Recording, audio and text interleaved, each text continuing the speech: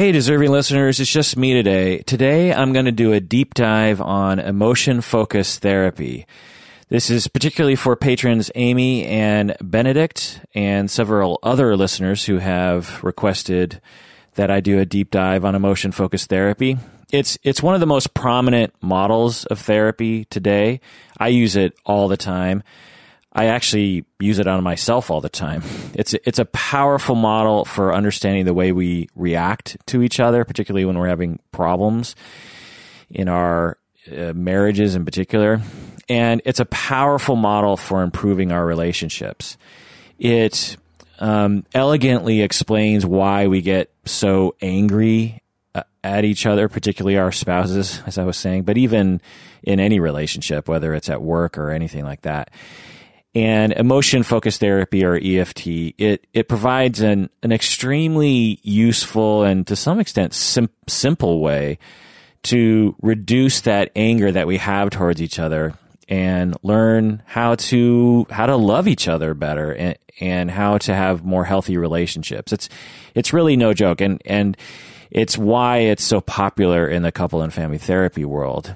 So that's what I'm going to talk about today. I'm going to talk about the history, the theory itself, the key ideas, the technique, how to be an EFT therapist. I'm going to talk about the evidence of its effectiveness, and I'm going to provide my take on it because I have a lot of takes on it. And I'm also going to talk about how you could use these techniques on yourself, which is what I do all the time. Welcome to the Psychology in Seattle podcast. I'm your host, Dr. Kirk Honda. I'm a therapist and I'm also a professor. This episode is just for patrons of the podcast. So if you're listening to this and you're not a patron of the podcast yet, then this episode will end before the content begins.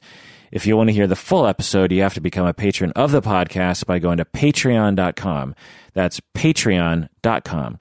Become a patron of this podcast called Psychology in Seattle, and you'll get access to hundreds of patron-exclusive episodes, including this one, in which we do deep dives into various topics, sometimes related to psychotherapy and sometimes not so related to psychotherapy. Like, I recently did a deep dive on Game of Thrones character The Hound, Sandor Clegane, which is a patron-exclusive episode. And also remember that a portion of your monthly pledge goes towards various charities that we support. All right, welcome to the Patron Zone, people. We love you so much. Just a little update on our patron count. I think we're up to 570 patrons. My goodness. I am just so amazed that you guys like the show that much. So thank you so much. Let's pick a couple people on Patreon to send them some swag. I'm always worried I'm going to send the same person swag twice. So if that ever happens, let me know. So let's look at people with pictures because I like to see your mugs. How about patron John here? Patron John in New Jersey. We got patron Kelly in New Hampshire. And we also have patron Dr. Glenn from California. I'll send you guys some swag. We also have patron Annie in Texas. And let's see, let's look down here. Patron Jamie. I know patron Jamie in Tacoma. Patron Jamie has a picture of her graduation, it looks like. She's looking good there in her robes and in her cap and gown, as they call it. So I'm going to send some swag to you all. All right, let's get into emotion-focused therapy here. So first off, I just want to provide a few caveats before moving forward. This is my take on EFT. I can't help but to filter it through my own way of seeing the world. So I'm going to be using different words than other people are going to use. I'm also, not all the time, obviously, but some of the time. And I'm going to be infusing my own belief system into it because I can't, if I'm going to talk about it in a way that has life to it, I need to be involved in it myself, my own personality, and therefore it's going to get a little Kirkified, if that makes any sense. Kirkified, that's a funny word. it feels narcissistic to say such a thing, but I hope you get my meaning. Also, there are different camps within EFT, emotion-focused therapy, and I don't have time to differentiate all of them, and it's not actually that interesting to differentiate all of them, in my opinion. So I'm going to basically present Sue Johnson's model and again, my version of it. Susan Johnson, or Sue Johnson, is the main founder and current figurehead of emotion-focused therapy. She's really charismatic and prolific in writing and speaking, and she's been on every psychology podcast except for mine. And for some reason, I never really reach out to these famous people. I probably should. But anyway, I kind of feel like other podcasts are doing that kind of stuff, and I feel like they do it pretty well. Dr. Dave, for instance, he interviews all those super famous people, and I'm sure Sue Johnson's been on his podcast, and I figure this podcast should do something different than that. And so anyway, let me know what you think about that. But anyway, so I'm going to be basically presenting a modified, my own version of Sue Johnson's model. The other thing I should say is that my mother's name is Sue Johnson. So it's always weird to talk about Sue Johnson and EFT without thinking of my mom. Sue Johnson is her maiden name. She obviously now goes by Sue Honda, and she's a patron of the podcast, so she might be listening to this right now. Hi, Mom. And you can actually find her sometimes on the Psychology in Seattle Facebook page. Actually, you can see several of my family members on the Tougher Bluff game. If you go there, we play Tougher Bluff every Tuesday. We play Tuesday Tougher Bluff. But anyway, so Sue Johnson is my mom's name, and it's always funny to talk about EFT. And it's funny whenever I tell students or other clinicians that my mom's name is actually Susan Johnson, they completely freak out. It's like saying that you have a dad named Paul McCartney or Barack Obama or something. You know, people are like, oh my God, your dad's name is Barack Obama, just like the president? That's crazy. So anyway, another caveat is that there's a bunch of technical language in EFT that people use, particularly Sue Johnson, incidentally. But that language kind of annoys me, so I'm not going to use it. I mean, I understand the premise behind it, but I find it to distract me from the purpose of the language. Like, they have terms like problematic reaction point or self-interruption split. And, you know, I suppose if I became like a super dedicated purist of EFT, all these terms would be helpful to me. But whenever I have, like, there's videos of Susan Johnson providing therapy to couples, and every 5 seconds, it seems, I'm probably exaggerating, another one of these terms will sort of flash on the screen to tell you like what's happening in that moment. And it pulls me out of the therapeutic moment to be constantly labeling everything that's happening in therapy with these weird terms. I think it stems from the fact that EFT it was born out of research, and it was born out of observing couples as they interacted. And one of the things you do when you're a researcher and you're researching relationships and human behavior is you have to have a way of labeling certain behaviors. And so through their research and observing people, they develop this language as a way of codifying the interactions between people, which is fine for research, but again, when it comes to psychotherapy, I find it to be distracting and also a little. I think it obscures the real meaning and foundation of EFT. Just my opinion. Another caveat is I'm not going to present the stages of EFT. It's often presented in the literature as being a stage-oriented therapy, you know, like phase 1 of therapy involves these things and da-da-da. I actually hate stages of therapy because clients rarely fit neatly into these stages. In my experience, therapy is much more individual and much more varied than that, and it's much more intuitive than following stages. So I'm not going to be talking about the stages, but I will be talking about a lot of the theory. And I think if you understand the theory, it will tell you how to apply that to the different phases, quote unquote, of therapy. I don't think you need to be told the stages. Anyway, also another caveat, final caveat, it should be noted that EFT is really effective with some presenting problems and probably not so effective with other presenting problems. For example, it's really effective both empirically and in my experience with family conflict and with conflict in marriages and in couple relationships. It's also effective with people who are isolating because they are hurt by people. So people who have been hurt by people in the past and who are isolating, EFT can be very effective for them. It's been shown to be effective with depression, which is interesting. Particularly, my guess is that it's effective with depression that is caused by past relationships. So if someone's been through a number of relationships in their life, including their childhood, that basically is the genesis of their depression, then EFT can be very helpful for that. And it's also effective with relational trauma in terms of helping people to improve their current relationships and their understanding of their own emotions. However, it's probably not effective with things like psychosis, schizophrenia, bipolar. It's probably not an effective therapy. It's probably not an effective primary therapy for PTSD.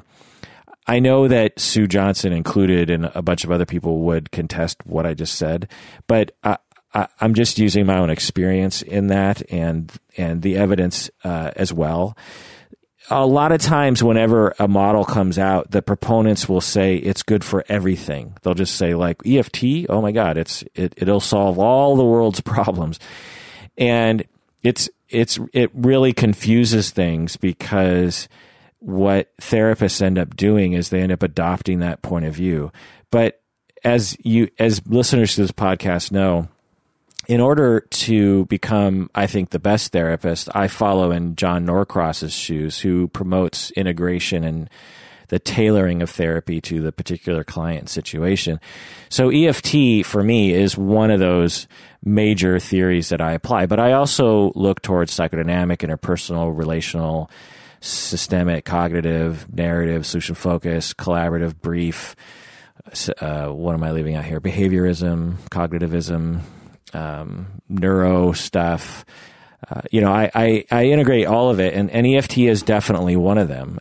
So particularly with the sort of clients that I see, because I don't see psychotic clients. I don't see bipolar clients. I do treat PTSD, but I don't use EFT with PTSD. Anyway, so just understand that EFT is perhaps the most effective therapy when it comes to family conflict and the kinds of problems that emerge out of relational insecurity, attachment insecurity.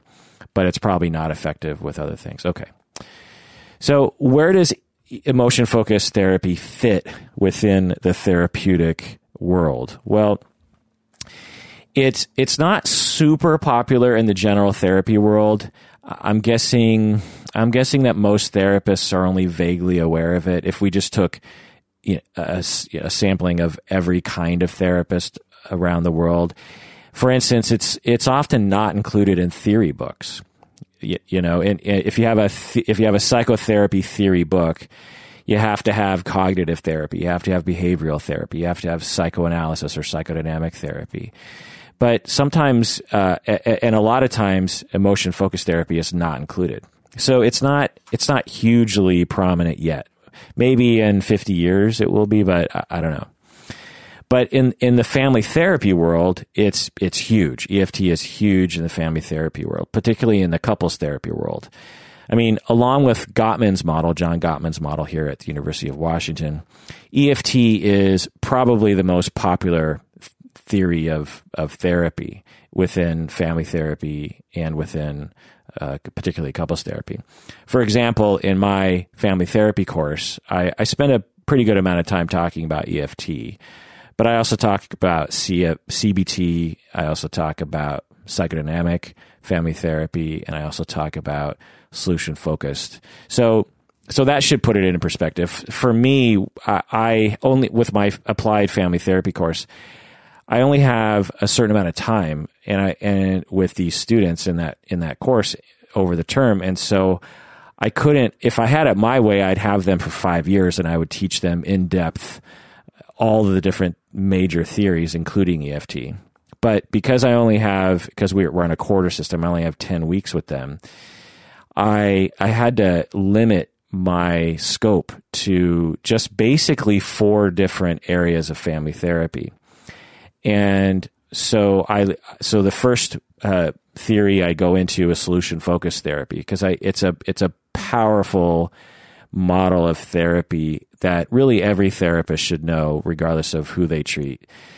And it's often called upon in family therapy, particularly when you have defiant teenagers, because you have a defiant teenager who doesn't want to be in therapy, and you have parents who are basically being dragged into therapy by the therapist. And solution focus is a really good brief model that helps people to find solutions to their own problems in this really quick way. And it also releases the therapist from having to be responsible for the client's stage of change. Anyway, the point is I talk about solution focus. Then I talk about cognitive behavioral family therapy, which a lot of therapists will use.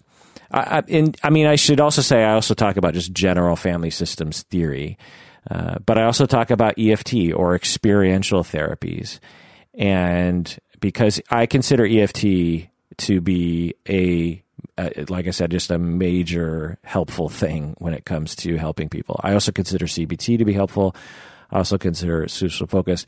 And then the final theory I go into is psychodynamic theory, which I use kind of my own version of systemic projective identification between people. Anyway, so for you theory nerds out there, that's for you. But anyway, the point is that EFT is a minor figure in the overall field of psychotherapy, but a major player in the field of family therapy and couples therapy. Emotion-focused therapy is considered by many to be a family therapy. It's considered to be a couples therapy, and it's considered to be an experiential therapy. So even though EFT can absolutely be used with individuals, it's usually not associated with individual therapy. And I'll get more into that later. Some consider EFT to be an integration of Rogers and of Pearls and existential and psychodynamic and cognitive therapies. I would say it also has elements of narrative therapy, behaviorism, Naj, systems theory, Bowlby, obviously. Some might find it difficult to differentiate EFT from other experiential therapies or family therapies or even humanistic therapies in general. For example, when I first heard about EFT in the 90s, it was developed in the 80s, but it became popular in the later 90s, according to my understanding, my view of our culture in family therapy. So when I first heard about it in the 90s, I thought, well, so I should tell you this, actually. So when I first heard about it in the 90s, I was not super excited about EFT, mainly because when I read about it, I said, well, EFT, Susan Johnson, she's just plagiarizing other people's work. That's how I felt about it at first. And because, every year there's probably dozens of new therapy theories that are published, and only a few of them managed to emerge. And so when I first heard about EFT, I thought, oh, this is never going to catch on because it's so obviously a ripoff of all these other theories, which I think Susan Johnson and Les Greenberg would actually attest to. I think they would say, sure, yeah, we ripped off a lot of things. So when I first came across it, I thought, well, even though I just learned about EFT, I have been using the foundation. I have integrated a very similar approach to clients myself, and I'm not unique in that way. I saw myself as like, well, if you're a therapist and you pay attention to your clients and you pay attention to the other theories that sort of influence EFT, then in a way we're all kind of EFT therapists. So I don't think I've explained this very well, but so for whatever reason in the late 90s, even though I had never heard of EFT before and no one had ever taught me about EFT, I had already been integrating elements of attachment, Satir, humanistic therapies, Rogers, a certain emotional schema therapy situation, mainly because I was influenced by all these different people that EFT people were influenced by, and I was interacting with clients and learning, oh, this attachment stuff is really powerful. So again, when I heard about EFT, I was just like, oh, well, this is kind of dumb. They're just describing what is really natural for a lot of family therapists to be doing anyway. So I'm guessing that the reason why EFT became so popular is because many of the theories that EFT comes from are not very well described. A lot of the humanistic experiential therapies were basically based on a charismatic leader like Fritz Perls, and they don't really lay out a specific theory or a specific technique. In fact, a lot of these people, the 60s and early 70s, were really against trying to techniquify their theory. And so EFT comes along and techniquifies all this stuff, and I think that's why it became really popular. And also they were really interested in providing evidence for the model, which again, humanistic therapies were not so interested in the beginning.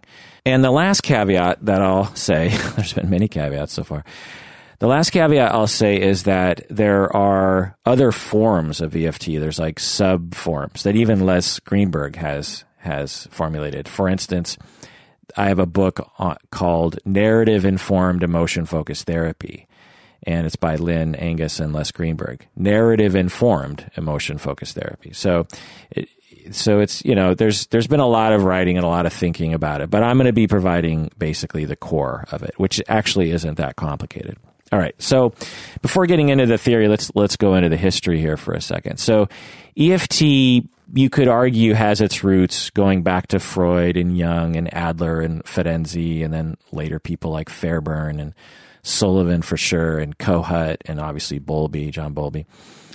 And then Leslie Greenberg, or Les Greenberg, comes along. He's considered to be the founder of EFT.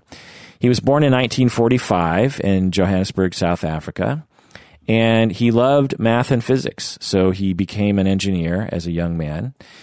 But he realized that he was unhappy, so he decided to change careers and maybe look into a career that could address his unhappiness. In the 1960s, in his 20s, he came to the U.S. and Canada, and he entered the PhD program at York University in Canada.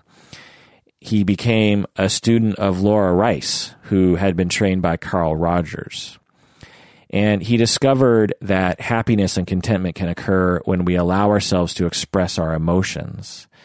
So he was influenced by Carl Rogers, but then he started really thinking about emotions, and he started to really realize, man, this emotion stuff is very powerful for me and for other people. He became a client-centered therapist, and then he switched to Gestalt. He was very interested in Fritz Perls' work and Gestalt therapy, experiential, in the now, emotional work, this kind of thing. And then he trained actually as an extern. He had an externship at the Mental Research Institute, or MRI, in Palo Alto, California. The MRI was the epicenter of family therapy at the time. And so he had these three major influences: Carl Rogers through his professor Laura Rice, and then Gestalt therapy because Fritz Perls was big at the time. And then for some reason, I don't know exactly why, but he went to the Mental Research Institute in Palo Alto and was influenced by all those powerful people in family therapy back then. He eventually became a professor at the University of British Columbia, nearby here in Seattle.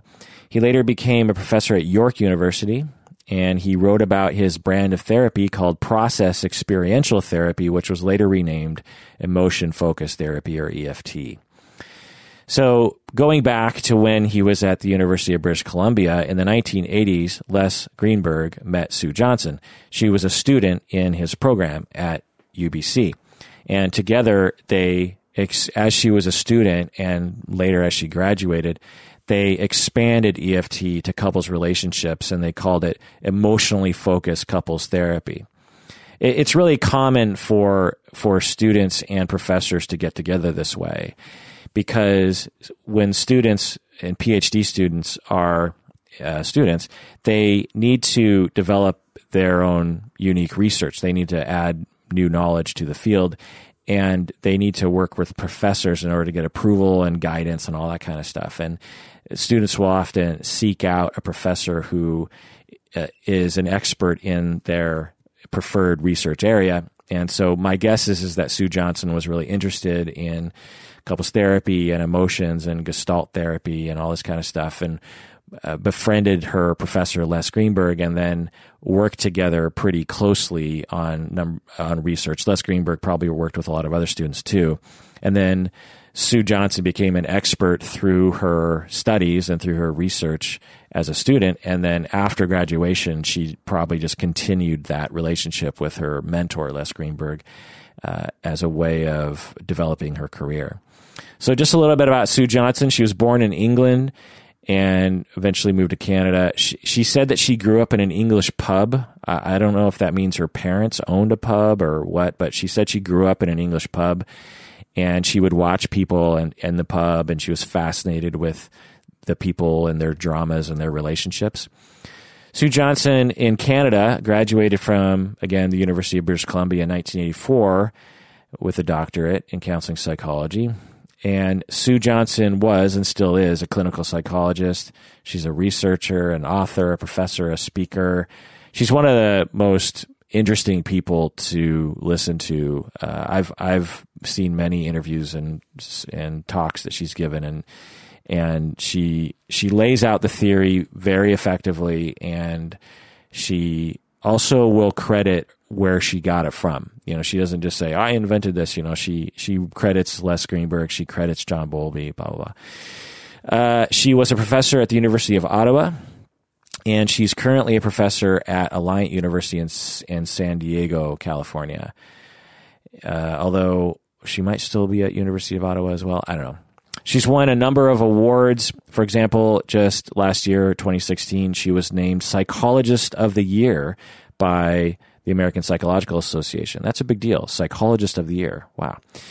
She's been recognized by the American Association of Marriage and Family Therapy, or AAMFT, many, many times. She got an award for outstanding contribution to the field of couple and family therapy. She has a best-selling book that actually was popular among non-clinicians called Hold Me Tight, published in 2008. It's a self-help book about her model of couples therapy. So she wrote this book with the intention of helping people to use this book as a self-help tool to improve their relationships. And I would say it's a great book. You should check it out. Hold Me Tight, published 2008, Susan Johnson. She currently lives in Ottawa with her husband, and she apparently likes to tango dance, which I'm having a hard time imagining. But there you go. So Sue Johnson, in the mid-'80s, after graduating from UBC, where she was taught by Les Greenberg, I assume, Sue Johnson modified EFT, modified Les Greenberg's model it should be another caveat here is that Les Greenberg didn't work on EFT all by himself. He had other people helping him research and helping him develop his theory. And Sue Johnson as well. But these are the two main figures, and these are the people that are typically pointed to when we're talking about EFT. But anyway, so Sue Johnson modified emotion-focused therapy, originally created by Les Greenberg and other people. And Sue Johnson modified it by emphasizing attachment. So before, EFT was focused on emotion, and it was sort of like I said, a version of Gestalt and systems and person-centered, but Sue Johnson was the one who really it infused attachment, or put attachment emotions at its center. In writing her thesis while getting her doctorate, Johnson became much more interested in how attachment played a role in people's relationships, which one could say is a female perspective, right? Since women are generally socialized to pay more attention to relationships, and men are more socialized to focus on the individual process. So it took a woman, you could say, to come to EFT and really say, well, you know what, this theory is great, but it could be so much better if you focused on attachment needs. I know you talk about attachment, but if we really brought that to the forefront, this could be very powerful. So thank God for that. This was a new perspective in general. At the time in the 1980s, psychoanalysis was it's hard to characterize different forms of therapy because there's a lot of different people with a lot of different ideas. But in general, psychoanalysis, psychodynamic therapy was focused on interpretation. It's not so much anymore, but back then it was. Behaviorism at the time in the 80s was focused on learned behavior and on reinforcement and that kind of stuff. Cognitivism was focused on cognitions, obviously. And family therapy was really focused in the 80s on behavioral patterns within relationships. Satir wasn't so much that way, but a lot of other people were, Minuchin, these kind of people. Bowen was focused on differentiation. Humanistic people were focused on positive regard and responsibility and existentialism and self-exploration and the realization of the self. And not a lot of people were focused on attachment. So when Sue Johnson really brought that to the forefront of emotion focused therapy, and when she started to research it along with Les Greenberg, and when she started to talk about it at family therapy conventions and started writing articles and stuff, it became instantly a hit because of its power. So soon after Sue Johnson got her doctorate in 1985, Sue Johnson and Greenberg began to formulate and test this modified version of Les Greenberg's model of EFT that had more attachment focus. In a way, I kind of wish emotion-focused therapy was called attachment-focused therapy because it's such a central feature. But anyway. In Johnson and Greenberg's formulation, they were again pulling from humanistic experiential psychotherapies like Carl Rogers and Fritz Perls. They were also influenced by systems approaches, and they studied their model by creating they were trying to create a manualized version of it because that was when evidence-based therapies were really coming into vogue. And they reviewed videos of sessions of couples in therapy and tried to figure out what worked in couples therapy, which is similar to what Carl Rogers would do. And so this is where all that codified language comes up in terms of labeling different interactions between clients and in therapy.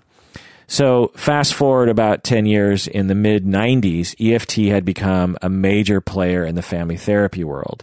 For example, when I took my licensing exam in 1999, 5 of the questions were on emotion-focused therapy, even though I had barely heard of it before. Actually, I was really pissed that those questions were on the national exam in 1999 because no one had prepared me for that possibility.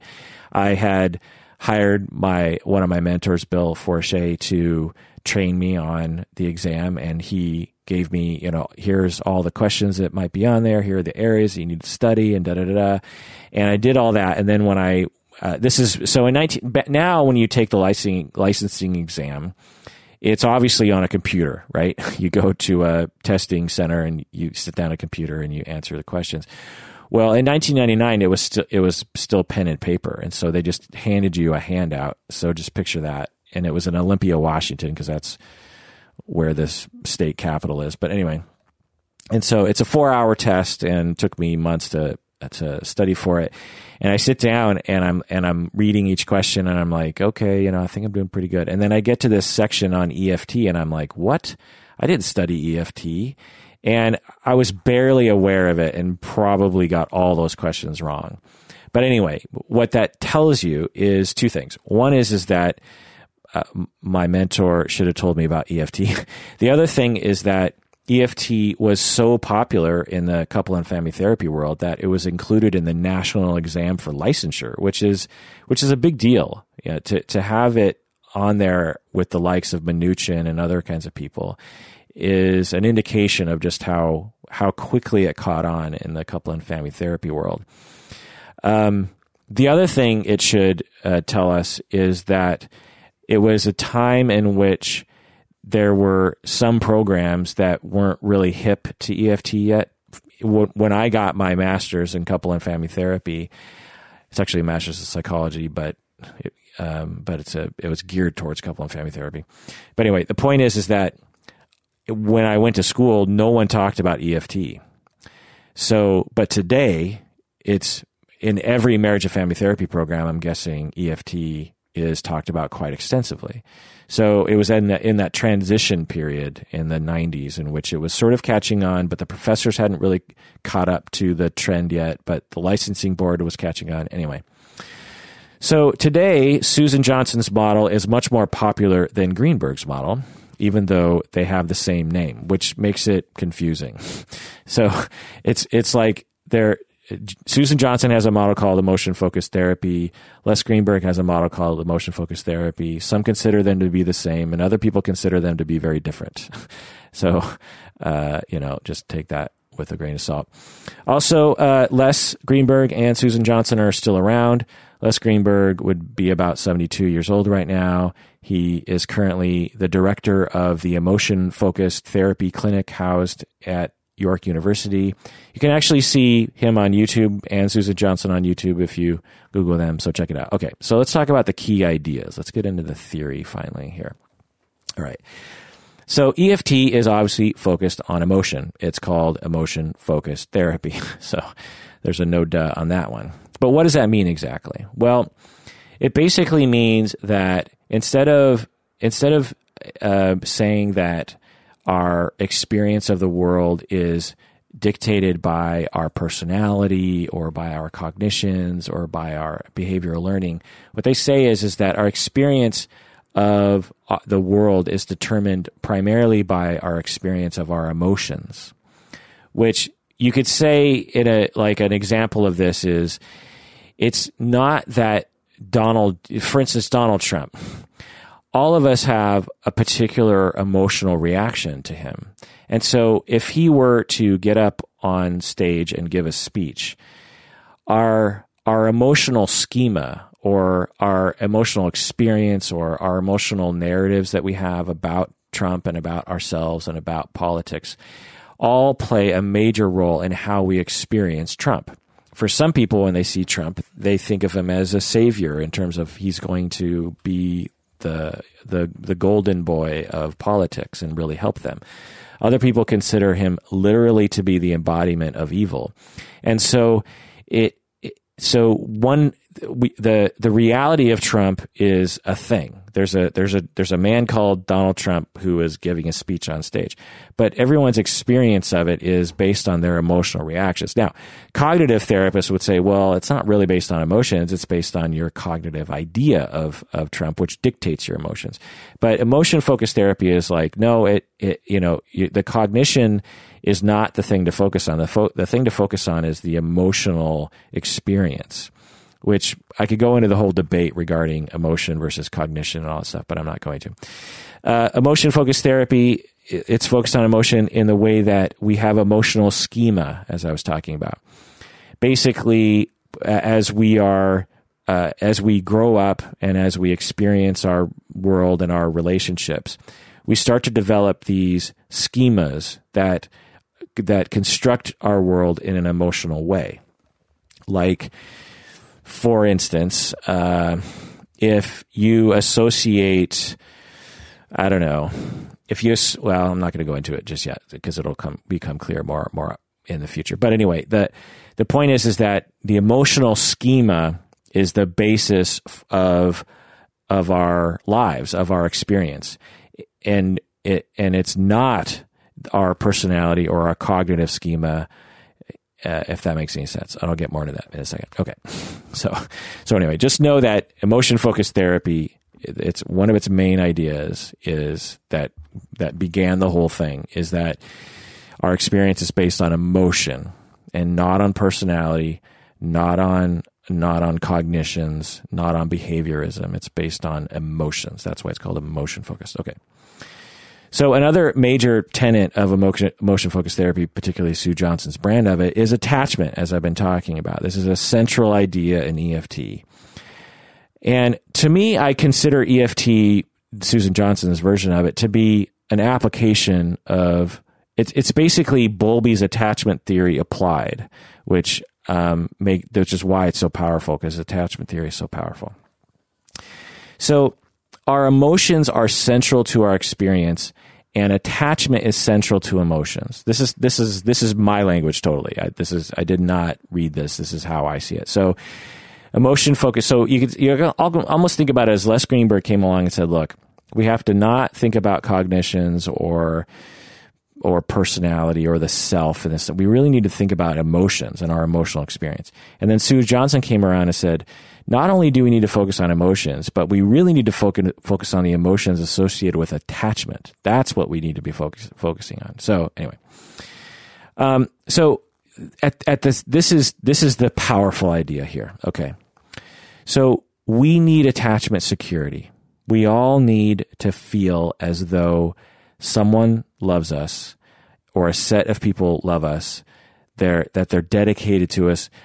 One could imagine, again, it's impossible to measure this or to scientifically evaluate this hypothesis, but one could imagine that we as a social species evolved to be very dependent on our attachment relationships.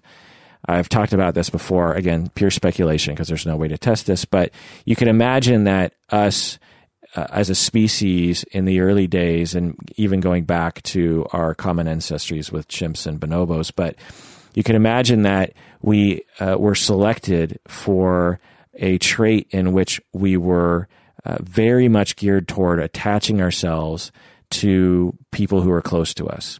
And we were very much interested in making sure that we weren't rejected by the tribe, and that we were accepted by them emotionally. Because when that attachment system was working well, then people would look out for us, they would groom us, they would feed us if we were hungry, they would protect us from predators. And when that attachment system was going badly, then we were more likely to get killed and less, more likely to die of starvation or something. And so we humans evolved from that and have that basic need of attachment and attachment security. And when we feel secure in our attachments with our spouses and with our family members and our friends and people we work with, frankly, we experience much less dysfunction in our lives. We're less depressed, we're less anxious, we have less relationship problems, and so on. So the question is, how can we establish a more consistent feeling of attachment security in our lives? That's the central question of Susan Johnson's version of EFT. So here is the absolute key of EFT to me. EFT is about knowing your attachment needs moment by moment. So when you're interacting so I'm going to couch a lot of this within spousal relationships, but it really applies to any relationship. But so when you're sitting down with your partner, moment by moment, particularly if there's some problems happening, well, think about it as in conflict happening between spouses, and also when you are just interacting in a more intense way, whether it's through love or through conflict. Okay. So in those moments, each of us needs to know or strive to be aware of our attachment needs moment by moment, not our general attachment needs, which will help, but we need to understand moment by moment. For example, and I'll get more into this later, but for example, you are, let me think of a simple sort of interaction.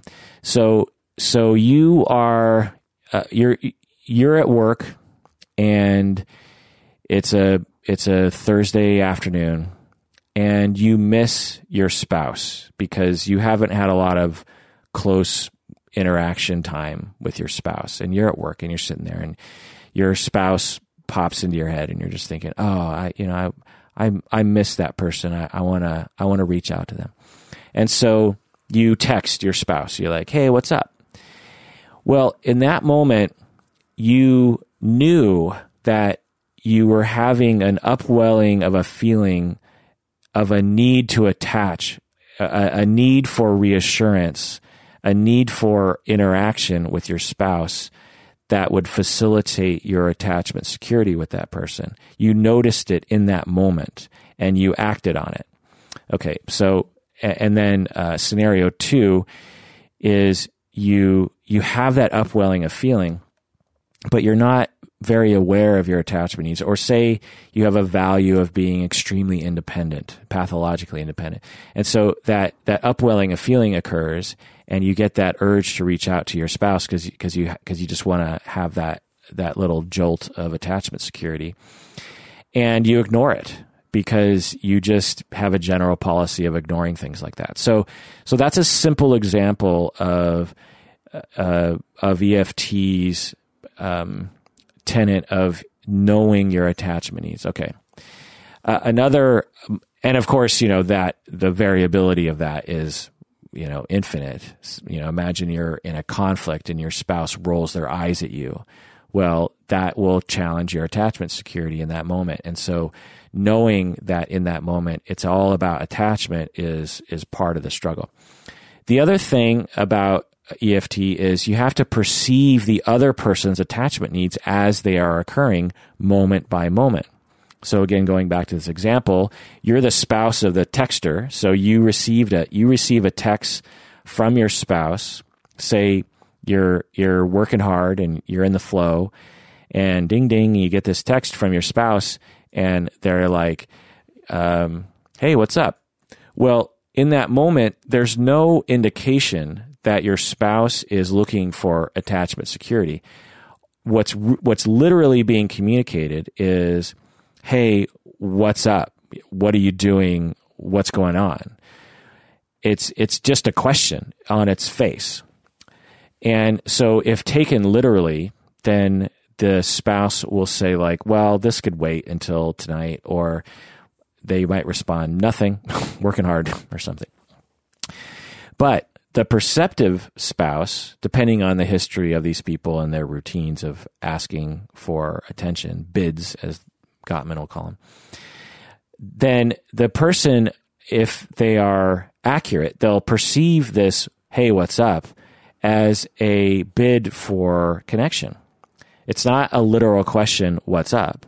It's actually underneath that question is a to some extent somewhat obvious expression of the other person's need for attachment security. And so that person who receives the text, if they perceive it right, then they will respond.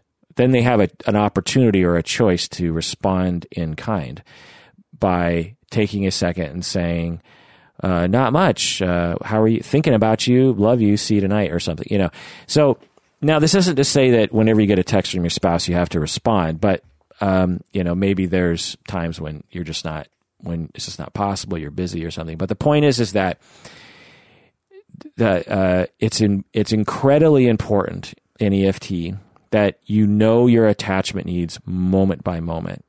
And most people, in my experience, are completely unaware of their attachment needs because it's just not something we talk about in our culture, and it's not something we really talk about with our kids. Also, so it's not about knowing your own attachment needs, but it's also about perceiving the attachment need expressions from other people and responding with empathy and with attachment enhancing behaviors. EFT is also about effectively communicating your attachment needs. So let's go back to this text situation. So let's say that you say you have an upwelling of feeling where you want to reach out and get reassurance from your spouse that you're still connected. And you say, hey, what's up? And then your spouse is busy and doesn't interpret it well and just says, nothing, I'm busy, see you tonight.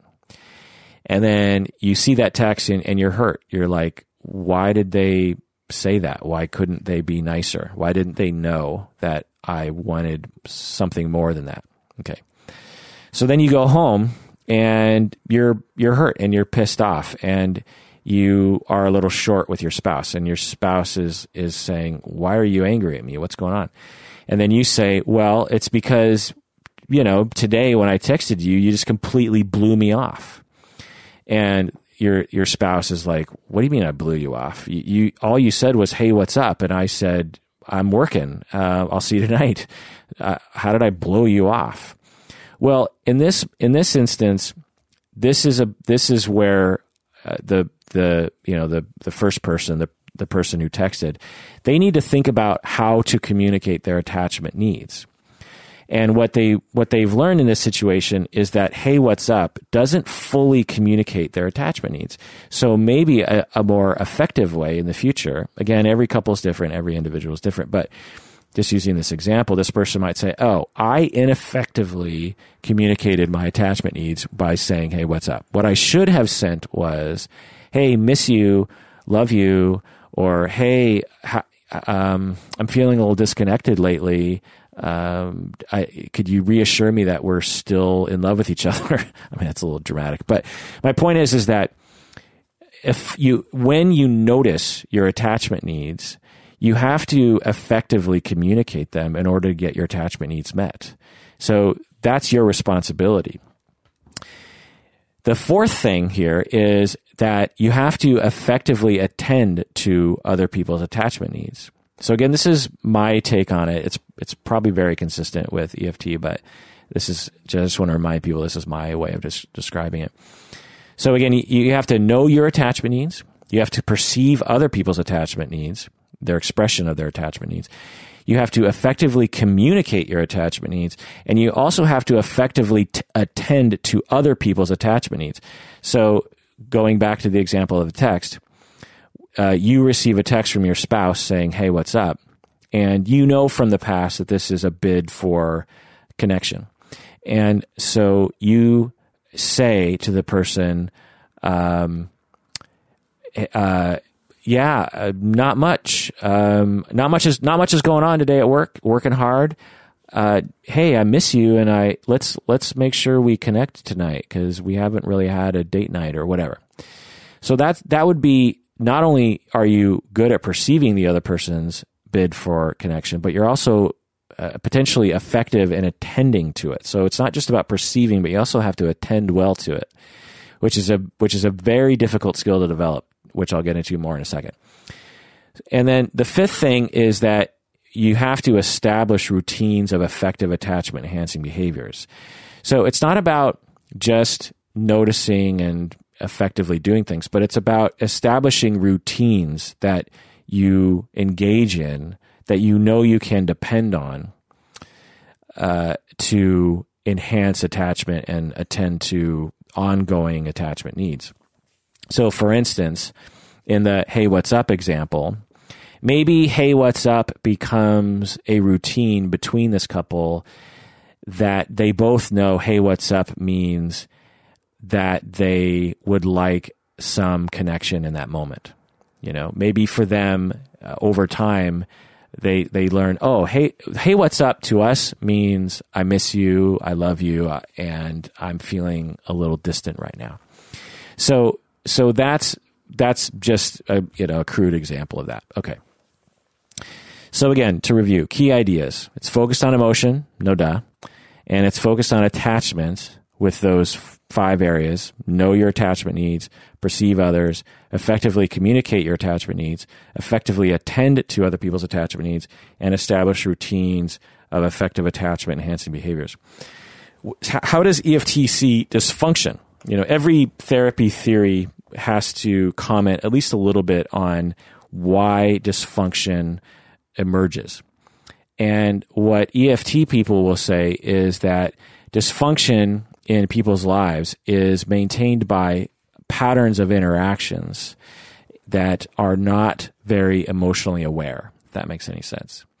In other words, and this is my language, is that particularly sticking with the family conflict or the marital conflict situation, presenting problem, in my opinion, and I'm guessing in EFT, it's consistent with EFT, that there's a logic to why people act in destructive ways, and it's usually governed by attachment insecurity. And I'll get more into that in a second. Okay. Now, what is EFT not? Well, EFT emerged again in the 80s, and it was, to some extent, every therapy theory, most therapy theories are a reaction to other established therapy theories. You know, cognitivism was a reaction to behaviorism and all that kind of stuff. Well, EFT was to some extent a reaction against psychodynamic therapy, psychoanalysis. It was also a reaction against long-term therapy. And it was also a reaction against behaviorism and against cognitivism. And so EFT at its core, so pure EFT, is not interested in insight regarding the past. They're just like, you know, you don't need to talk about your mother to have change happen. EFT was also not very interested in catharsis. They were also not interested in negotiation between family members. In family therapy back in the 80s, it was popular among many people that you just needed to help people to negotiate, to have a tit for tat, quid pro quo kind of thing. But EFT was like, look, that doesn't actually address the underlying problem, which is people's attachment needs. And EFT is also not about trying to control or suppress your emotions in the way that cognitive and behaviorism is, sort of. All right. So now let's get into the final key area here of the theory. There are 4 different types of emotions. This is a key. Whenever you talk about EFT, people will talk about this area. So there are 4 different kinds of emotions.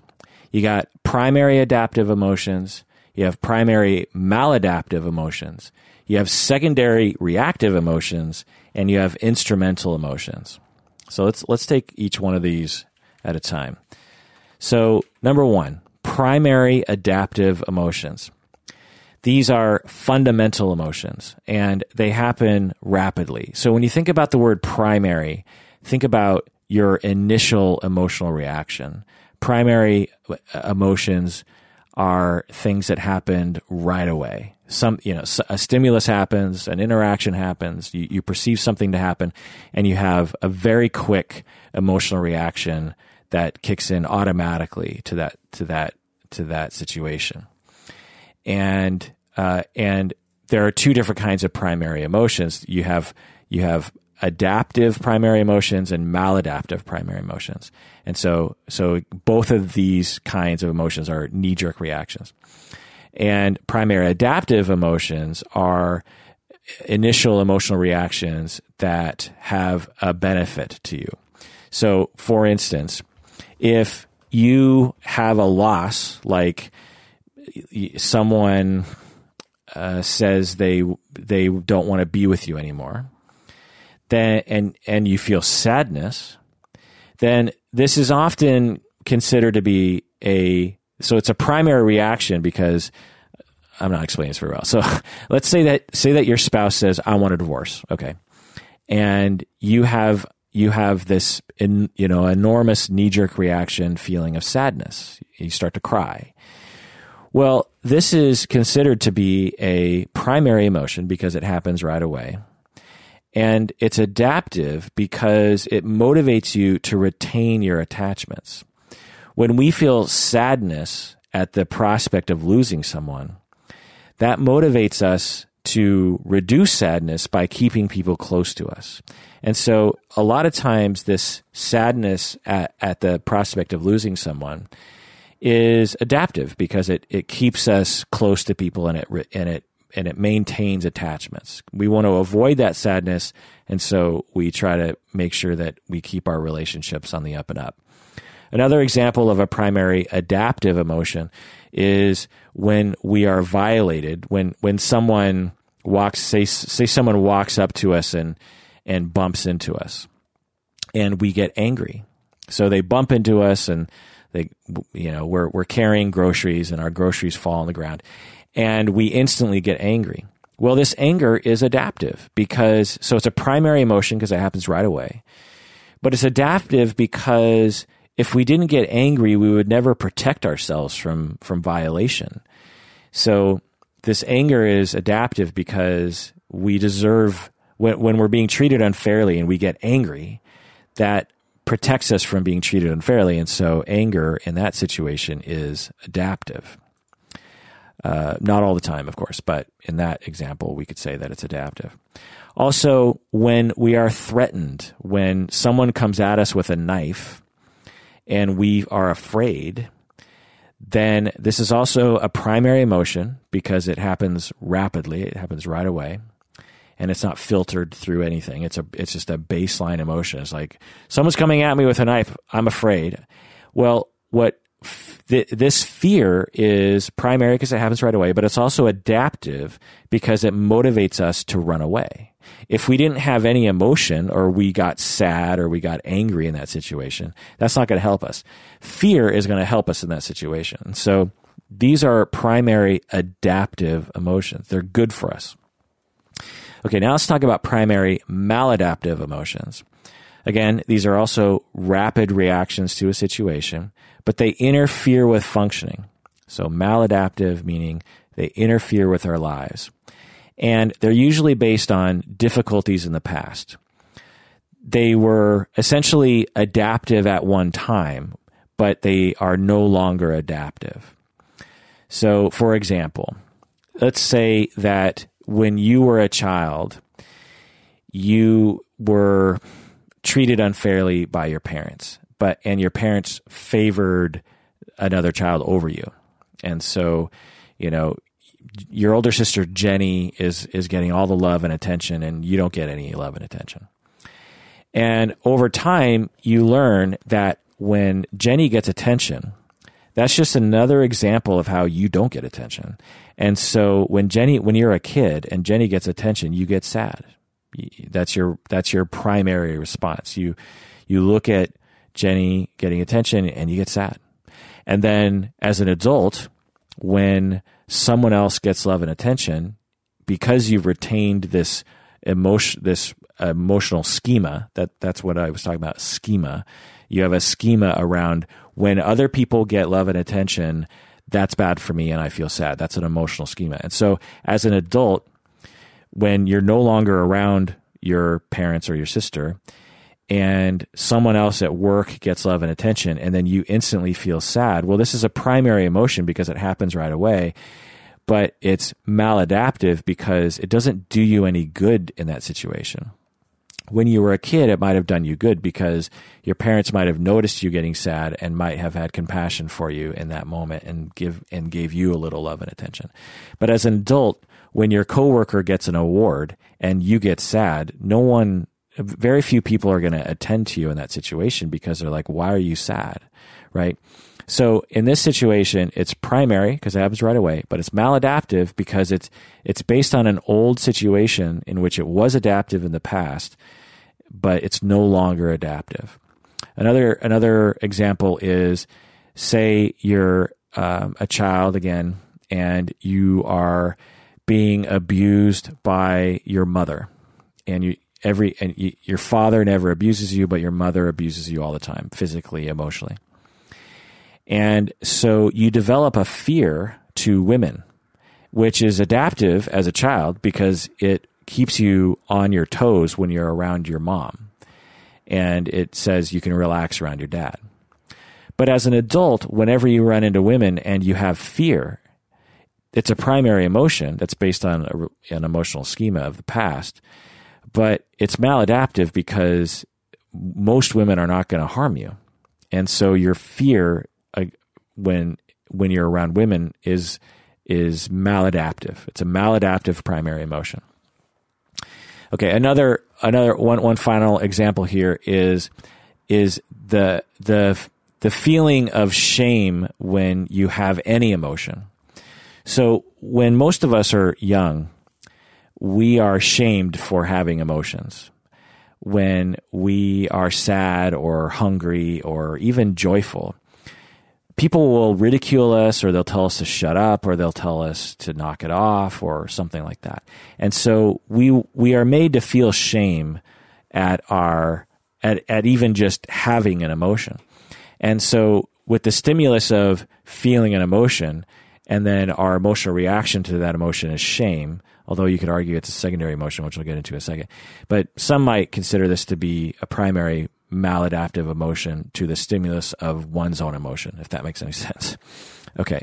So as a child, you're like, well, it makes sense that I should feel shameful about my emotions because it reduces my emotional expression which reduces my humiliation that I experience in my life. But as an adult, you don't need to do that anymore in general. To me, the most common primary maladaptive emotions have to do with fear of abandonment.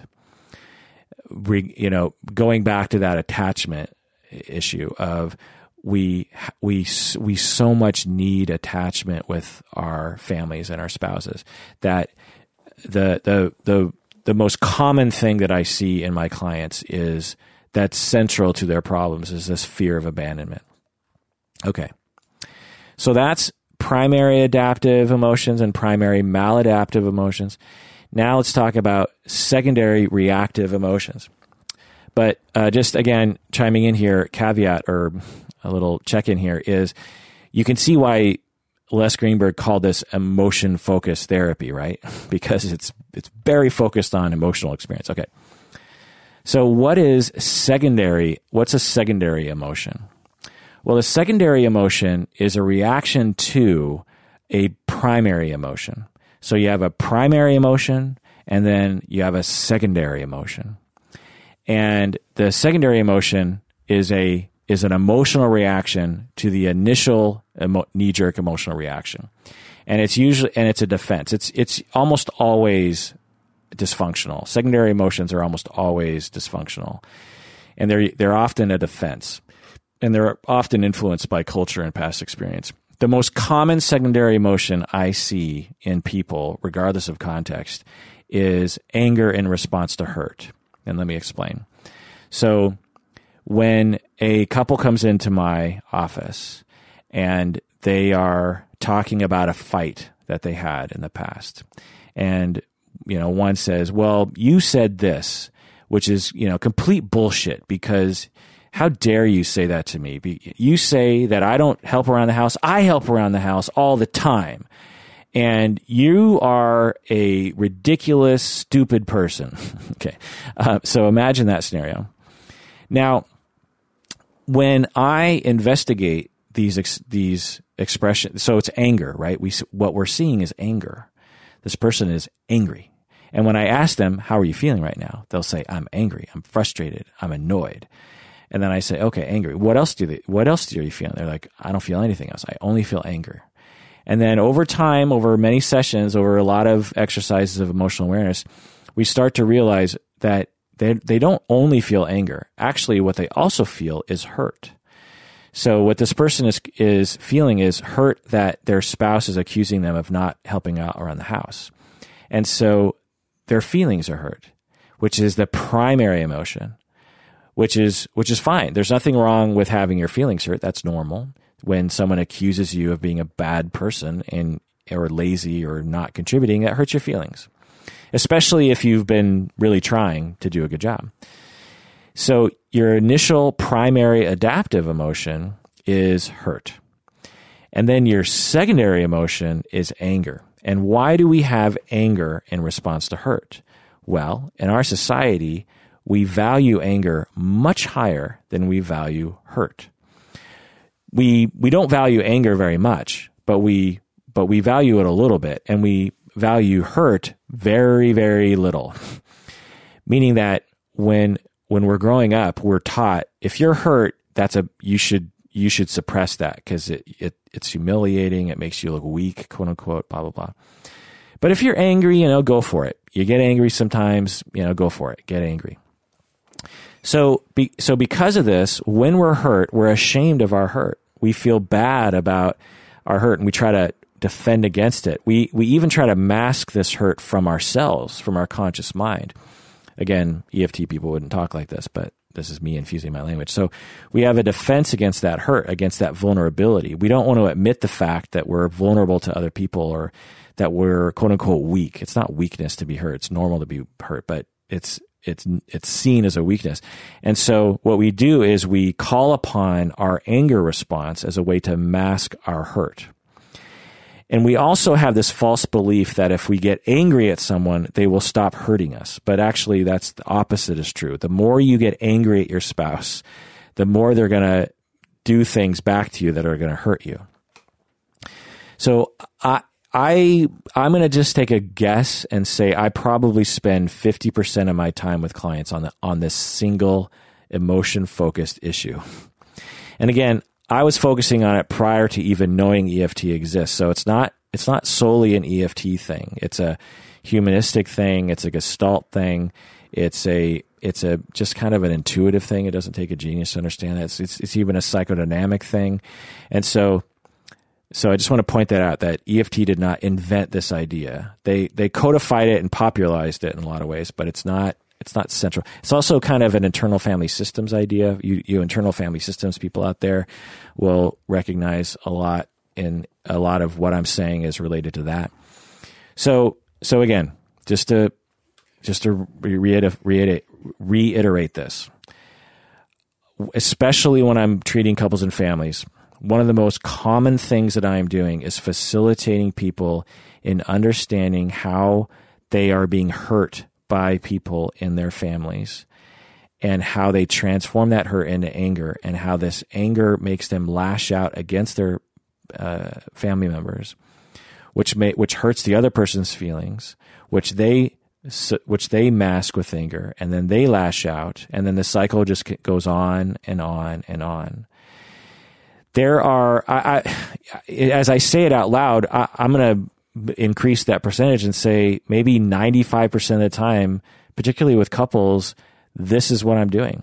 Now, it's complicated and it takes a lot of work, which we'll get into more in a second, but this is why EFT is so powerful, is because so much of our lives are a function of this problem of having our feelings hurt, not being able to admit it, masking it with a secondary emotion of anger, lashing out at the other person, which hurts their feelings, and they mask with anger, they lash out at us, and we get hurt, and we suppress that hurt and hide that hurt, we get angry, and we just go round and round and round. This process leads to most divorces, in my opinion. It leads to most conflict, in my opinion. It leads to most he said, she said arguments. It leads to the most negative experience with one's children, honestly. It leads to the depression and anxiety that people experience, and isolation and aloneness. It contributes to things that happen on the internet. The internet, whenever there's problems on the internet, a lot of anger on the internet is basically just masked hurt. People are getting hurt by things that are happening on the internet. Instead of just saying that hurt my feelings, they will get angry. And so it's a powerful idea, and you can use it in your own life. If you understand when you're hurt and you can communicate this hurt, it's a powerful way to improve your life, because 99.9% of people have empathy for other people. Let me say 99%. The vast majority of human beings have an innate empathy and compassion for other people. And so when you tell other people and convince them that you are truly hurt by something they did, and you're not accusing them of anything, you're not angry, you're just saying, man, what you said, it hurt my feelings, and I'm just hurt by it. I don't know what to say. I don't know if that's my fault or your fault, or I don't know. I just have to say that what you said, it hurt my feelings. The other person, because they have empathy for human beings, as the vast majority of humans do, they will try to help you. They'll be, oh, I'm sorry for hurting your feelings. I'm sorry. I didn't mean to. And boy, I guess I could see why that would hurt your feelings. I won't do that again. So that simple, what I just laid out to you, that simple back and forth, which, sounds a little corny, but believe me, when you use that language, it can be very powerful. That little interaction, when I am working with couples and families, if I can get them to just have that tiny little shift in their behavior in terms of, hey, that hurt my feelings. Oh my God, I'm sorry. I'll try not to do that again. That took me 3 seconds to say that back and forth, that alone can solve, I'm not joking, maybe I'll raise it to 100% of people's problems. It couldn't be that high, but let's say 95, 98. 98% of people's problems, in my opinion, can be solved with that simple interaction.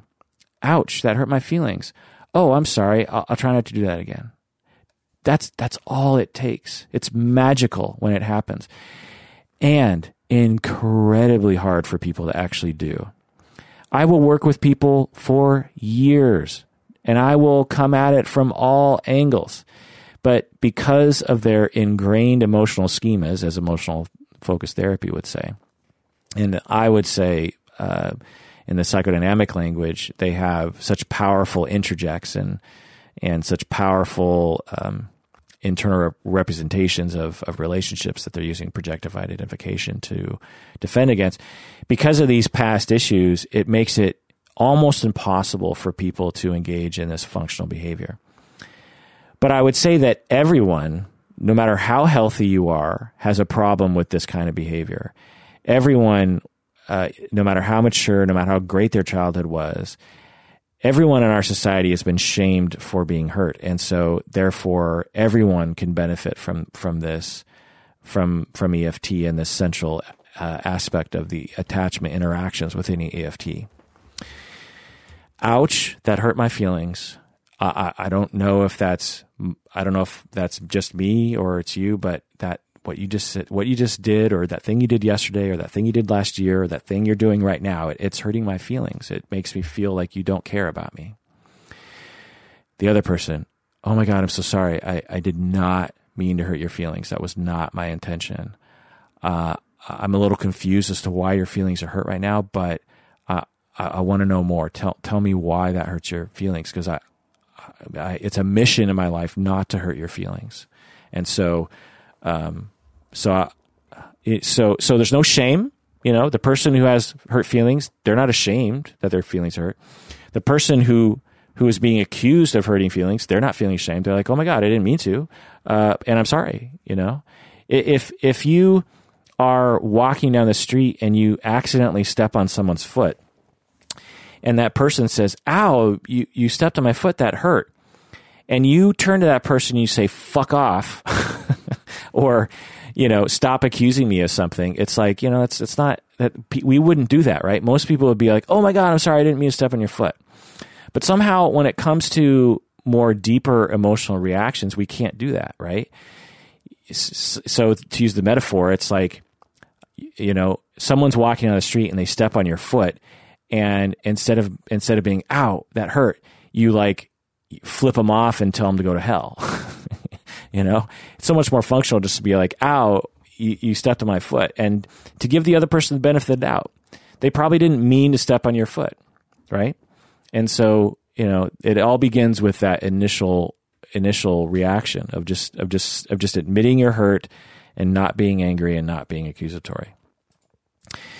Now, it's much more complicated than all this because, as I said earlier, anger can be very functional at times. So EFT can sometimes be interpreted as saying that anger is always bad. It is not always bad. It is sometimes very useful and very adaptive. But a lot of the reasons why people come to therapy has to do with this hurt-anger cycle. Okay, so that's the third kind of emotions. So again, we had number 1, primary adaptive, number 2, primary maladaptive, and number 3, secondary emotions. And number 4, we have instrumental emotions. And I rarely think about this kind of emotion in therapy, but it's fine to have another category. It's basically fake emotions to manipulate other people. Instrumental emotions are emotions that we drum up as an instrument against other people for some sort of nefarious reason. Okay. So those are the key ideas. Again, focused on emotion, focused on attachment, and really interested in this emotional process that each of us goes through. And to me, the most powerful idea is that hurt-anger cycle and how it perpetuates vicious cycles between people. Okay, so now let's talk about the technique. Okay, So technique. Again, as I've been saying throughout this whole episode, this is my take on the technique. So if you talk to other EFT people, you're going to hear something different. And so just take that with a grain of salt. In fact, when I read about the technique, as Sue Johnson puts it, I take away one thing, but when I see her actually use the technique, I see something very different. So when I read Sue Johnson's description of the technique of EFT, I'm not quite sure I'm interpreting it right, because when I see her demonstrate it, because she has videos where she's demonstrating it with couples, I find that she's extremely talkative as a therapist. Again, this is just my humble opinion, but she seems to dominate the therapy session. She talks over people. She explains things for really long periods of time. And there's this one video I remember in particular where it seems like the couple is like, man, will this woman ever let us talk? Again, could just be projecting, of course, it probably is. But my point is that the technique, as I use it, is very different from the way that Sue Johnson uses it, and probably different from the way other people use it. So just, take everything that I'm saying with that in mind. Now, this isn't to say that I'm one of those therapists who just sits back and never says anything. It's far from that. I'm actually pretty active when it comes to couples therapy, but not nearly as active as Sue Johnson is. Anyway, EFT is often described as a brief therapy, and it's sometimes described as just needing about 20 sessions. But I'm always skeptical of that, because the people that I've worked with, although we could have terminated after 20 sessions, I find that people need therapy for a long period of time, in my experience. For instance, with couples that I see, a lot of them are doing okay, but they will often express to me that they need at least monthly, or maybe every other month, they need to come in and have a refresher. And so So the way I do it, there is no time limit to things. And I think I've said before on the podcast that most of my clients are long-term, meaning that I'm guessing all of my current clients I've been seeing for at least a year, and some clients I've been seeing for many years. So I don't use any brief therapy ever. Unless I'm under contract to only see a client for a short amount of time, which has happened before. But even then, I don't really think of myself as like, okay, 6 sessions and then I'll be done, because I just don't find that is often the case. Having said that, there are rare clients where that actually works. Like I've used a brief form of PTSD, behaviorist treatment, exposure therapy treatment that I've found to be effective within 5 to 10 sessions, and to eliminate PTSD. So anyway, my point is that EFT is considered to be a 20-session-ish brief therapy. All right. So what do EFT therapists do? What's their stance? Well, their stance is to be collaborative when possible, and they also try to attend to the present emotion. They try to be in the now. They try to avoid talking about the past. They try to facilitate in the moment expressions of emotion that are functional and in the moment awareness. They're not so interested in talking about like a fight that happened last month or something, and they're particularly not interested in talking about things that happened decades prior. In this session, they'll try to stimulate in the now experiencing. They believe that that's where change occurs.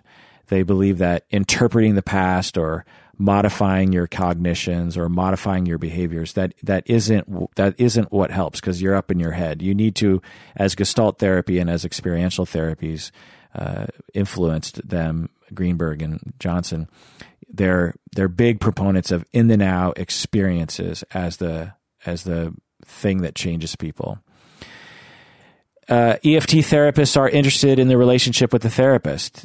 Again, because it comes from Rogers, they're very interested in a strong relationship between therapist and client. They want there to be a lot of warmth and a lot of empathy and a lot of positive regard. EFT therapists are interested to some extent about the relationship history of the client. So they'll say, what have your relationships been like, and what is your interaction cycle typically? And if someone is coming in talking about conflict, then the therapist wants to find out what that cycle exactly looks like, including the emotions as people experience them, including their primary emotions. Now, after those things are done, we get to the core of the technique of EFT, which is emotional awareness and emotional regulation. It's really quite simple. It's a particular brand of emotional regulation, but it's just emotional regulation, as is something that is used by many different therapies. But emotional awareness of your body, knowing how your body feels when you experience an emotion. And this can take a long time for people to develop awareness of that. And EFT therapists are interested in helping people acknowledge emotions that they don't normally acknowledge. And they want to help people understand how those emotions affect relationships with other people. For instance, becoming aware of your hurt and how your hurt is transformed into anger and how your anger is communicated, all that kind of stuff. And EFT is also interested in helping people transform an emotion into a preferred emotion. So not only just emotional regulation and awareness, but also like figuring out it. So in individual therapy, someone says, I'm afraid of my abusive boss. My boss abuses me and I'm afraid of him. And the therapist might say, well, let's explore that. So when you are interacting with your boss and your boss is being mean to you and you're experiencing fear, your fear compels you to sort of run away, which causes your boss to be more critical of you. Well, what if you were to transform that fear into anger, and one that would motivate you to take action and to meet up front with your boss and to tell your boss to back off at times? Maybe that would be more functional for you. So it's about transforming emotions, awareness of emotions. There's a lot of different types of discussions that can happen around emotions in emotion-focused therapy. Also, since it came from Gestalt, and Les Greenberg and Susan Johnson were both really interested in Gestalt work, there's a lot of chair work. Gestalt people know chair work. For instance, regarding emotions, a therapist with an individual might do a 2-chair work regarding opposing emotions. So, for instance, you have a client who is very self-critical. And so you ask the client, okay, let's do a 2-chair exercise. So sit in this chair, and when you're sitting in this chair, I want you to embody your self-critical voice, and I want you to imagine that you're sitting in the other chair and you're telling the other person off. So the client sits in the chair and says, "You're stupid, you're dumb, everything you say is dumb, and you're lazy, and you're not smart, and you're not pretty enough, and you're fat," and all this stuff. And then you take the person and you say, okay, so this chair is the self-critical side. Now let's put you in the other chair and have you respond to the self-critical side. And then the person says, okay, and they sit in the other chair and they're so like, how dare you say these things about me? I'm a good person. This is awful that you're doing. And you go back and forth between those 2 chairs until a resolution occurs. And it's usually not engineered by the therapist. Usually a resolution just emerges as you engage in that two-chair work. A lot of people don't know that EFT involves chair work like Gestalt, but it does. Okay. So emotional regulation, emotional awareness, huge in emotion-focused therapy, which would make sense. Also, attachment, obviously, as we've been talking about. So you want to get clients to know their attachment needs, get clients to accept their attachment needs and to accept each other's attachment needs, and to facilitate expression of attachment needs between people, which I've already explained. Also, there is some amount of processing of the past, even though they're not super interested in the past. There is a opportunity there. EFT, certain brands of EFT will process past experiences. The idea goes is that until the emotion is fully expressed, it will not go away. And so that's part of that. So if someone, say, was abused as a child and was never given the opportunity to express and to feel and process their emotions, the EFT therapist might engage in that activity with that person. And EFT is also big on creating new patterns of emotions and new patterns of interactions and a new structure, a new routine of how you understand your emotions, express your emotions, and how interactions of the emotional nature happen between people. So they're very interested in establishing a routine about that. Okay. So that's the technique. And again, it's complicated. If you're not a therapist, you'd really have to see it in action, is my guess. And if you're a therapist, then you probably can sort of fill in the gaps. But anyway, let's go to the evidence. There's a lot of debate in the psychotherapeutic world about what constitutes evidence. What are the evidence-based therapies? What is considered to be good evidence of a theory being effective? Are some researchers biased? And some people even ask the question, look, does therapy even lend itself to an empirical examination? Can we even evaluate the effectiveness of something that's so squishy as psychotherapy and of human nature? And so without going into all that debate, because actually one of the patrons who wrote in was saying something like, what's the evidence? And the evidence that I've seen has been a bit dubious. And I could go on and on about that, but in a nutshell, I know it is absolutely effective, and I know I am an N of one, but I'm here to tell you that when in my work with people, when I embody what I used to call just general humanistic Satyrian therapy, but what is now called emotion focused therapy, when I use this technique, when I think in this way with my clients, it is so effective with people. It is probably the only way to get at what is the core of the issue, which is our attachment needs. Every problem that I've seen in couples and families at least has some, if not entirely, the issue is their feelings of hurt, their feelings of like rejection and abandonment from people in their family, and how they feel about that and their secondary emotions about that and how they communicate those emotions and what those communications do to other people to perpetuate the rejection and the abandonment. It is such a central thing. So, but there are studies looking at the effectiveness of EFT, and they actually, Johnson and Greenberg actually developed a manualized treatment protocol for depression that has been shown to be absolutely effective. The American Psychological Association considers this manualized treatment to be effective for the treatment of depression. You know, when you think about the evidence-based treatments for depression, you think CBT, right? Well, EFT is up there. In fact, some studies say EFT is more effective than CBT. I'm guessing overall, if you looked at all the studies, I'm guessing EFT is not more effective than CBT, but it's absolutely something that can be used. Again, as I said earlier, if someone's just depressed and it's not necessarily related to their relationships, then I'm guessing CBT is more indicated.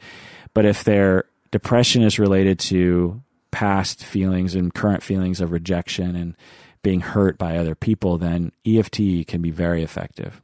Because not only does it help people to understand their emotions and validate their emotions and to help them not feel hopeless, but it also has a model for how to regulate relationships. And CBT doesn't have a huge tradition in that. It's more individual, if that makes any sense. EFT has been shown to be effective with trauma, which is interesting. It's been shown to be effective with interpersonal injuries, which makes sense. It's been researched extensively when it comes to couples therapy and is absolutely effective with couples therapy. And it's been tested in a number of different areas, including avoidant personality disorder, which is interesting, because it's presumably a reaction. Avoidant personality disorder is a reaction to attachment disruption. Okay. So let me conclude. I use this all the time in couple and family therapy, and also with my individual clients. So individual client might come to me and and again, because the majority of my clients, if not all of them, they present relationship problems to me, and that's why they're there to talk with me. And a lot of private practice clients are along these lines. I will talk with them. So let's say I have an individual client and they're saying that their marriage is not going well. Well, eventually I'm going to get to talking with them about, okay, so what happened this week? Well, my wife, she and I got in this big fight, and, I really don't know what's happening. I say, okay, well, let's break down the fight. Tell me what happened, and you might say, well, I was at work. I came home from work, and I was really just fried. And my wife I think she was kind of stressed out, and she was with the kids, and she just immediately started yelling at me. And I just couldn't take it. And so I'm like, fuck this shit. And so I left and I went to the bar and I had a couple drinks. And when I got home, my wife wasn't going to talk to me, and she gave me the silent treatment for 4 days. Okay. So this is a very common scenario, by the way. But what I would do with the person, okay, let's break this down. Okay, so you're at work or you're coming home from work and you're stressed out. Were you thinking about your wife at all? Was maybe she wasn't on your mind, or was she on your mind? And he'll be like, well, yeah, I mean, on my way home from work, I was like, my wife, she's always on my ass about something. And I know as soon as I walk in the door, she's going to start yelling at me. And then I'd be like, okay, let's break that down. Let's really look at that. So as you're driving home from work, you have a fleeting thought of, what is my wife going to get on me at my ass about this time? Okay, how did you feel about that? What was the emotion? So it's again motion focused. What was your emotion about this? It's like, well, I felt angry because it's just like, this is bullshit. Like I work hard all day and I don't need to be nagged at when I get home. Okay, so and I would say, okay, so you felt angry. What else did you feel? And they're like, oh, I don't know, nothing, just frustrated, angry. It's it's bullshit. And I might be like, well, let's really look at other possible emotions you might have felt. And so we might spend maybe several sessions on trying to help him develop an understanding that he might have also been hurt. And so he might say, well, I guess I was a little hurt because I work really hard and it just hurts my feelings to not be appreciated. And for her not to understand that I just need to veg when I get home for about an hour. It hurts my feelings that it seems like she doesn't even care about my needs. So like, okay, it's very mature of you to be able to identify that. That's that primary emotion. I might even use that language. I might say, that hurt, that's the primary emotion. The secondary emotion is your anger, because your anger is in response to that hurt. Okay. So you walk in the door and you're already pre-angry. You're pre-hurt and you're pre-angry. How do you think your wife perceives you as you walk in the door? Well, I don't know. Maybe she sees me in a bad mood. Yeah, okay. Now let's go into her mind. Now again, she's not in therapy because it's individual therapy, but this is how I always operate on a systemic level. So I'd say, well, what do you think your wife sees in that moment? Well, I don't know. She just sees me walk in the door. Well, let's really try to get into her shoes. What do you think is going on inside of her mind? And again, this could take several sessions, but eventually we might get to a point where he says, well, I'm guessing that my wife, she's stressed out. She's been working all day. She got home a little bit before me. She's dealing with the kids. And, I'm guessing she's always wanting a connection with me. And so I'm guessing she wanted a connection with me. Okay. So she wanted a connection with you.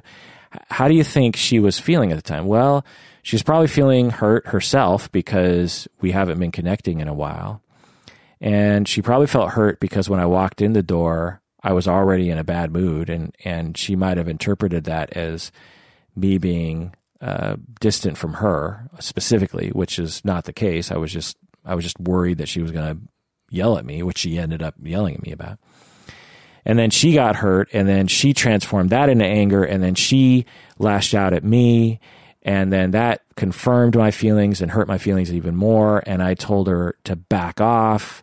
And why does she always do this? And I told her that's, all she does is nag me, and, this is bullshit. I should just stay at work all day. And then she said, we haven't had a good marriage in 5 years, and why am I even married to you? Which really hurt my feelings and made me angry, which said, well, fine, let's get a divorce. And so I'm talking with this individual, and we're walking through that interaction, and we're trying to understand his emotions and his secondary emotions and his behavior and his way of communicating his emotions, and then we're trying to understand her emotions, and which are very almost identical to his, and how she transforms her feelings into anger, and how she ends up communicating those things in a dysfunctional way. And so with this individual, I say, okay, so now we know the pattern, and with this knowledge is power, and now we can change it. So next time this happens, on your way home from work, you notice that you're feeling worried that she's going to yell at you, and you're feeling sort of pre-hurt that she's going to yell at you, even though she hasn't yelled at you yet. So you just want to transform that a little bit and really look at that. In fact, I'm guessing that really what you're feeling is a worry of rejection, a worry of abandonment, and what you really want is a connection with your wife. You might want to veg when you get home. That might be true, but you also might want your wife to, smile and say, "Oh, I'm glad to see you," and you say, "Oh, I'm sorry, I have to veg," and she's like, "Okay, fine, great," and you just want that togetherness, like you're on the same team, and so you might want to notice that as you're driving home. Okay, and then when you get home and you walk in the house, how can you have compassion for her state of mind in that moment? So you walk in the house and she's looking a little tense. And so in that moment, what do you say? How do you communicate? Well, one thing you could say is, honey, I love you. And as you know, I just need to veg. And as soon as I'm done vegging for an hour, then I want to have some together time with you, and I want to connect with you because I've been missing that. But I need an hour, and just give me an hour in front of my computer, and I just need to decompress about work and stuff. Is that okay, honey? And then she says, "Oh, wow, he wants to connect later? Wow, he never talks like that. That really makes me feel good. It really makes me feel like he loves me, and that we're attached, and that we're understanding each other. And so, sure, go veg for an hour, and then when that hour is up, then you reach out to her, and she responds well, and then that whole hurt, anger, perpetuating cycle is completely subverted, even though I've only been working with one person. Now, this is a simplistic way of describing it, but if people actually do this, I'm telling you 100% of the time it works. The problem is that it's really hard for people to achieve this. So I'm working with this client and I'm saying, okay, next time this happens, awareness of emotions, walk in the door, say you love your wife, say you need an hour break, and say you'll connect later, and really try to respond in an empathic way. It doesn't take a lot of time, and it actually doesn't take that much effort. And the guy will be, oh yeah, good idea. Well, he'll go home. He won't do it. Why? Not because he's an asshole or he hates me or he's resistant. It's because our emotional schemas based on our past are so powerful that it's really hard to override them. And that's why a lot of times you have to bring in that spouse to work on it, because you need to have hands-on, so to speak, with those people as they're having those interactions, so you can really kind of strong-arm them into interacting in a functional way so that they can see the power of it, and it can perpetuate a new pattern that they can generalize outside of the session. And maybe that's why Susan Johnson talks so much in sessions, because she's really trying to, in a therapeutic way, try to engineer a healthy interaction between them that they can learn from and perpetuate outside of the session. I don't know. So the other thing I said that I would talk about is how you can use EFT on yourself. Well, everything I've been talking about, you can use on yourself. I use it on myself all the time. I mean, how many times am I angry at someone for doing something? I'm like, I can't believe that person said that at that meeting, or I can't believe, that YouTube commenter said that thing. Well, when I back it up and I say, okay, I'm angry. Why am I angry? Well, I'm guessing based on experience that I'm hurt and I'm feeling rejected, or I'm feeling criticized, or I'm feeling abandoned, or I'm feeling as though I might lose people who are close to me. That's probably what it is, right? And then I think, yeah, actually that is what I'm feeling. My feelings are hurt. And I know from experience that leads to anger. And so I'm transforming that hurt feeling into anger. And so instantly, just with that knowledge, my anger goes away. And I attend to my own feelings of hurt in a non-judgmental, accepting way. And I'm just like, oh, okay, that's how I feel.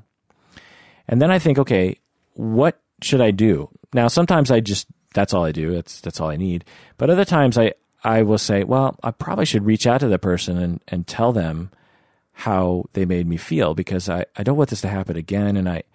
And I got a little angry with that person. And so I want to explain. So I'll go back to them and I'll say, so the other day when we had this interaction and I got angry at you, I just want to apologize because it wasn't fair that I was angry.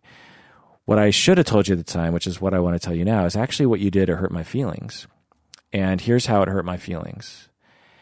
And then invariably, the other person will get defensive because we've all been taught to be defensive. And they'll be like, oh, what do you mean? How come your feelings are hurt? That's stupid. And I say, because I've been through it so many times, I'm like, well, okay, I get that you're defensive. That's fine. But all I need you to do is just tell me that you understand that my feelings are hurt and that you don't want it, that you don't want to do that again. I'm not accusing you of anything. I'm not super angry at you. I'm just telling you like my emotional reaction at the time. And maybe I'm fucked up. Maybe there's something wrong with me, but I'm here to tell you that that's how I felt.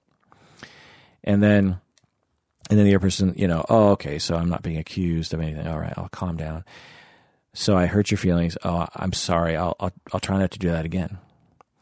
Now, if you rinse and repeat this process 1,000 times, the amount of trust that is built between people is so strong. The amount of instant gratification for attachment needs is facilitated. The reduction of conflict. I can't tell you how this model has, for the most part, eliminated conflict in my life. Because there's no reason to fight anymore. There's no reason for me to even be angry.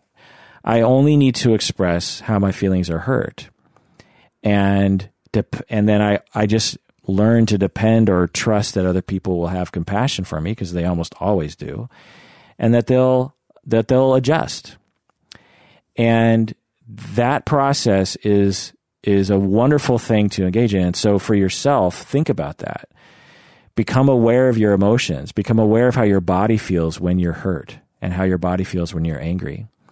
Become aware of the kinds of things that hurt your feelings and why they hurt your feelings.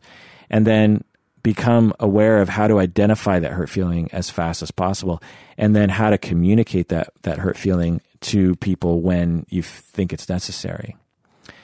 And how to socialize the other person into having a functional conversation about hurt feelings and about that it's not their fault, which is a big part of it. It's one thing to say to someone, look, what you did, it hurt my feelings. I don't know if it's you or it's me. I'm not accusing you of anything. Maybe it's my weird head. I don't know. But I'm just here to tell you that whatever happened, it hurt my feelings. You say it that way, most people are cool with it. But if you say it in a different way, like, yesterday when you said that it really hurt my feelings, like that really hurt my feelings. And I can't believe you said that to me. So even though you're using the language of EFT doesn't mean that it's being communicated in a functional way. And so you have to own your own feelings, and you have to avoid, because again, when you accuse someone of something, they get hurt because they're worried that you're going to reject them. That's the beauty of EFT, is like, you understand that everything is precipitated by a worry of being abandoned, which is completely ignored and never talked about. So when I feel hurt by someone and I even subtly lash out to them, the basis of the reason why I'm lashing out is because I have a baseline fear of being rejected and abandoned. But by me even just subtly criticizing the other person, they now also feel worried about being rejected and abandoned by me, which is ironic because I'm terrified right now about them leaving me. But because of the way I approached it, I've now injected that feeling into them by making them terrified that I'm going to leave them, even though that's the last thing on my mind. And so now they're terrified that I'm going to leave them. And then they get hurt and they transform that into anger. And then they attack me. And then it just escalates from there. And we both leave that interaction feeling a billion times worse and a billion times more terrified that the other person's going to leave us, when in fact the whole thing fucking began when one or both of us had a very small feeling that the other person was going to leave us or they were going to reject us. One of the biggest realizations I've learned about humans is, regardless of how strong a relationship is, we are a hair's breadth away from paranoia that the other person is going to leave us. We've all been hurt. We've all been rejected. We've all been dumped. We've all been abandoned to some extent. Now, for people who have been abandoned particularly, they really worry about this. But even people who are securely attached have bouts of these feelings. And so what this made me realize is just how pervasive that feeling of that worry of abandonment is, and two, how little everyone is aware of it. Three, how our culture completely forces people to suppress and deny this reality. Four, how it motivates our behavior and how it motivates us in so many ways. And I mean, you can even take it up to like the political level in terms of the way politicians talk to each other. And, they're supposed to be all buttoned up and all professional and whatnot. But I would guess that if I really investigated Trump and everyone else, that a lot of the behavior that they do that bothers people has to do with this feeling of rejection and their efforts to deny it or to account for it. For instance, acting arrogant is a defense against your worry that people are going to reject you. If you act arrogant, you act like, I don't care what you think, and I don't care if you accept me or reject me. But it's just a defense against the fact that the person deeply worries about being rejected and deeply worries about being humiliated or made fun of or ostracized or whatever. And so it's a powerful idea, and it has its roots in our biological need for attachment and our very likely evolved biological need for acceptance by the tribe and particularly acceptance by people close to us. And it just gets screwed up in so many different ways. And because I understand this, I have been able to help so many people. I have people, when I'm enacting this brand of therapy, whether you call it EFT or Saterian or humanistic or experiential or Gestalt or whatever, when I'm doing this sort of thing, I'll have clients look at me and like, oh my God, you've cracked the code. How did you know that's what I was feeling? And I'll say, because all my clients are going through this. And I go through this. And they're like, man, it really explains a lot. And I'm like, yeah, it does. And so it's a powerful idea, EFT. All right. Well, that does it for that episode of Psychology in Seattle. Thanks for joining me. Patrons, love you so much. Let me know what you think. You can email me at contact@psychologyinseattle.com, or you can go to psychologyinseattle.com, go to the Contact Us page, fill out the form. Again, I'm going to be sending swag to patrons John in New Jersey, Kelly in New Hampshire, Dr. Glenn in California, Annie in Texas, and Jamie in Tacoma. Love you so much, guys. Talk to you later. And please take care of yourself because you deserve it. And attend to your emotions and attend to other people's attachment needs because we all deserve that.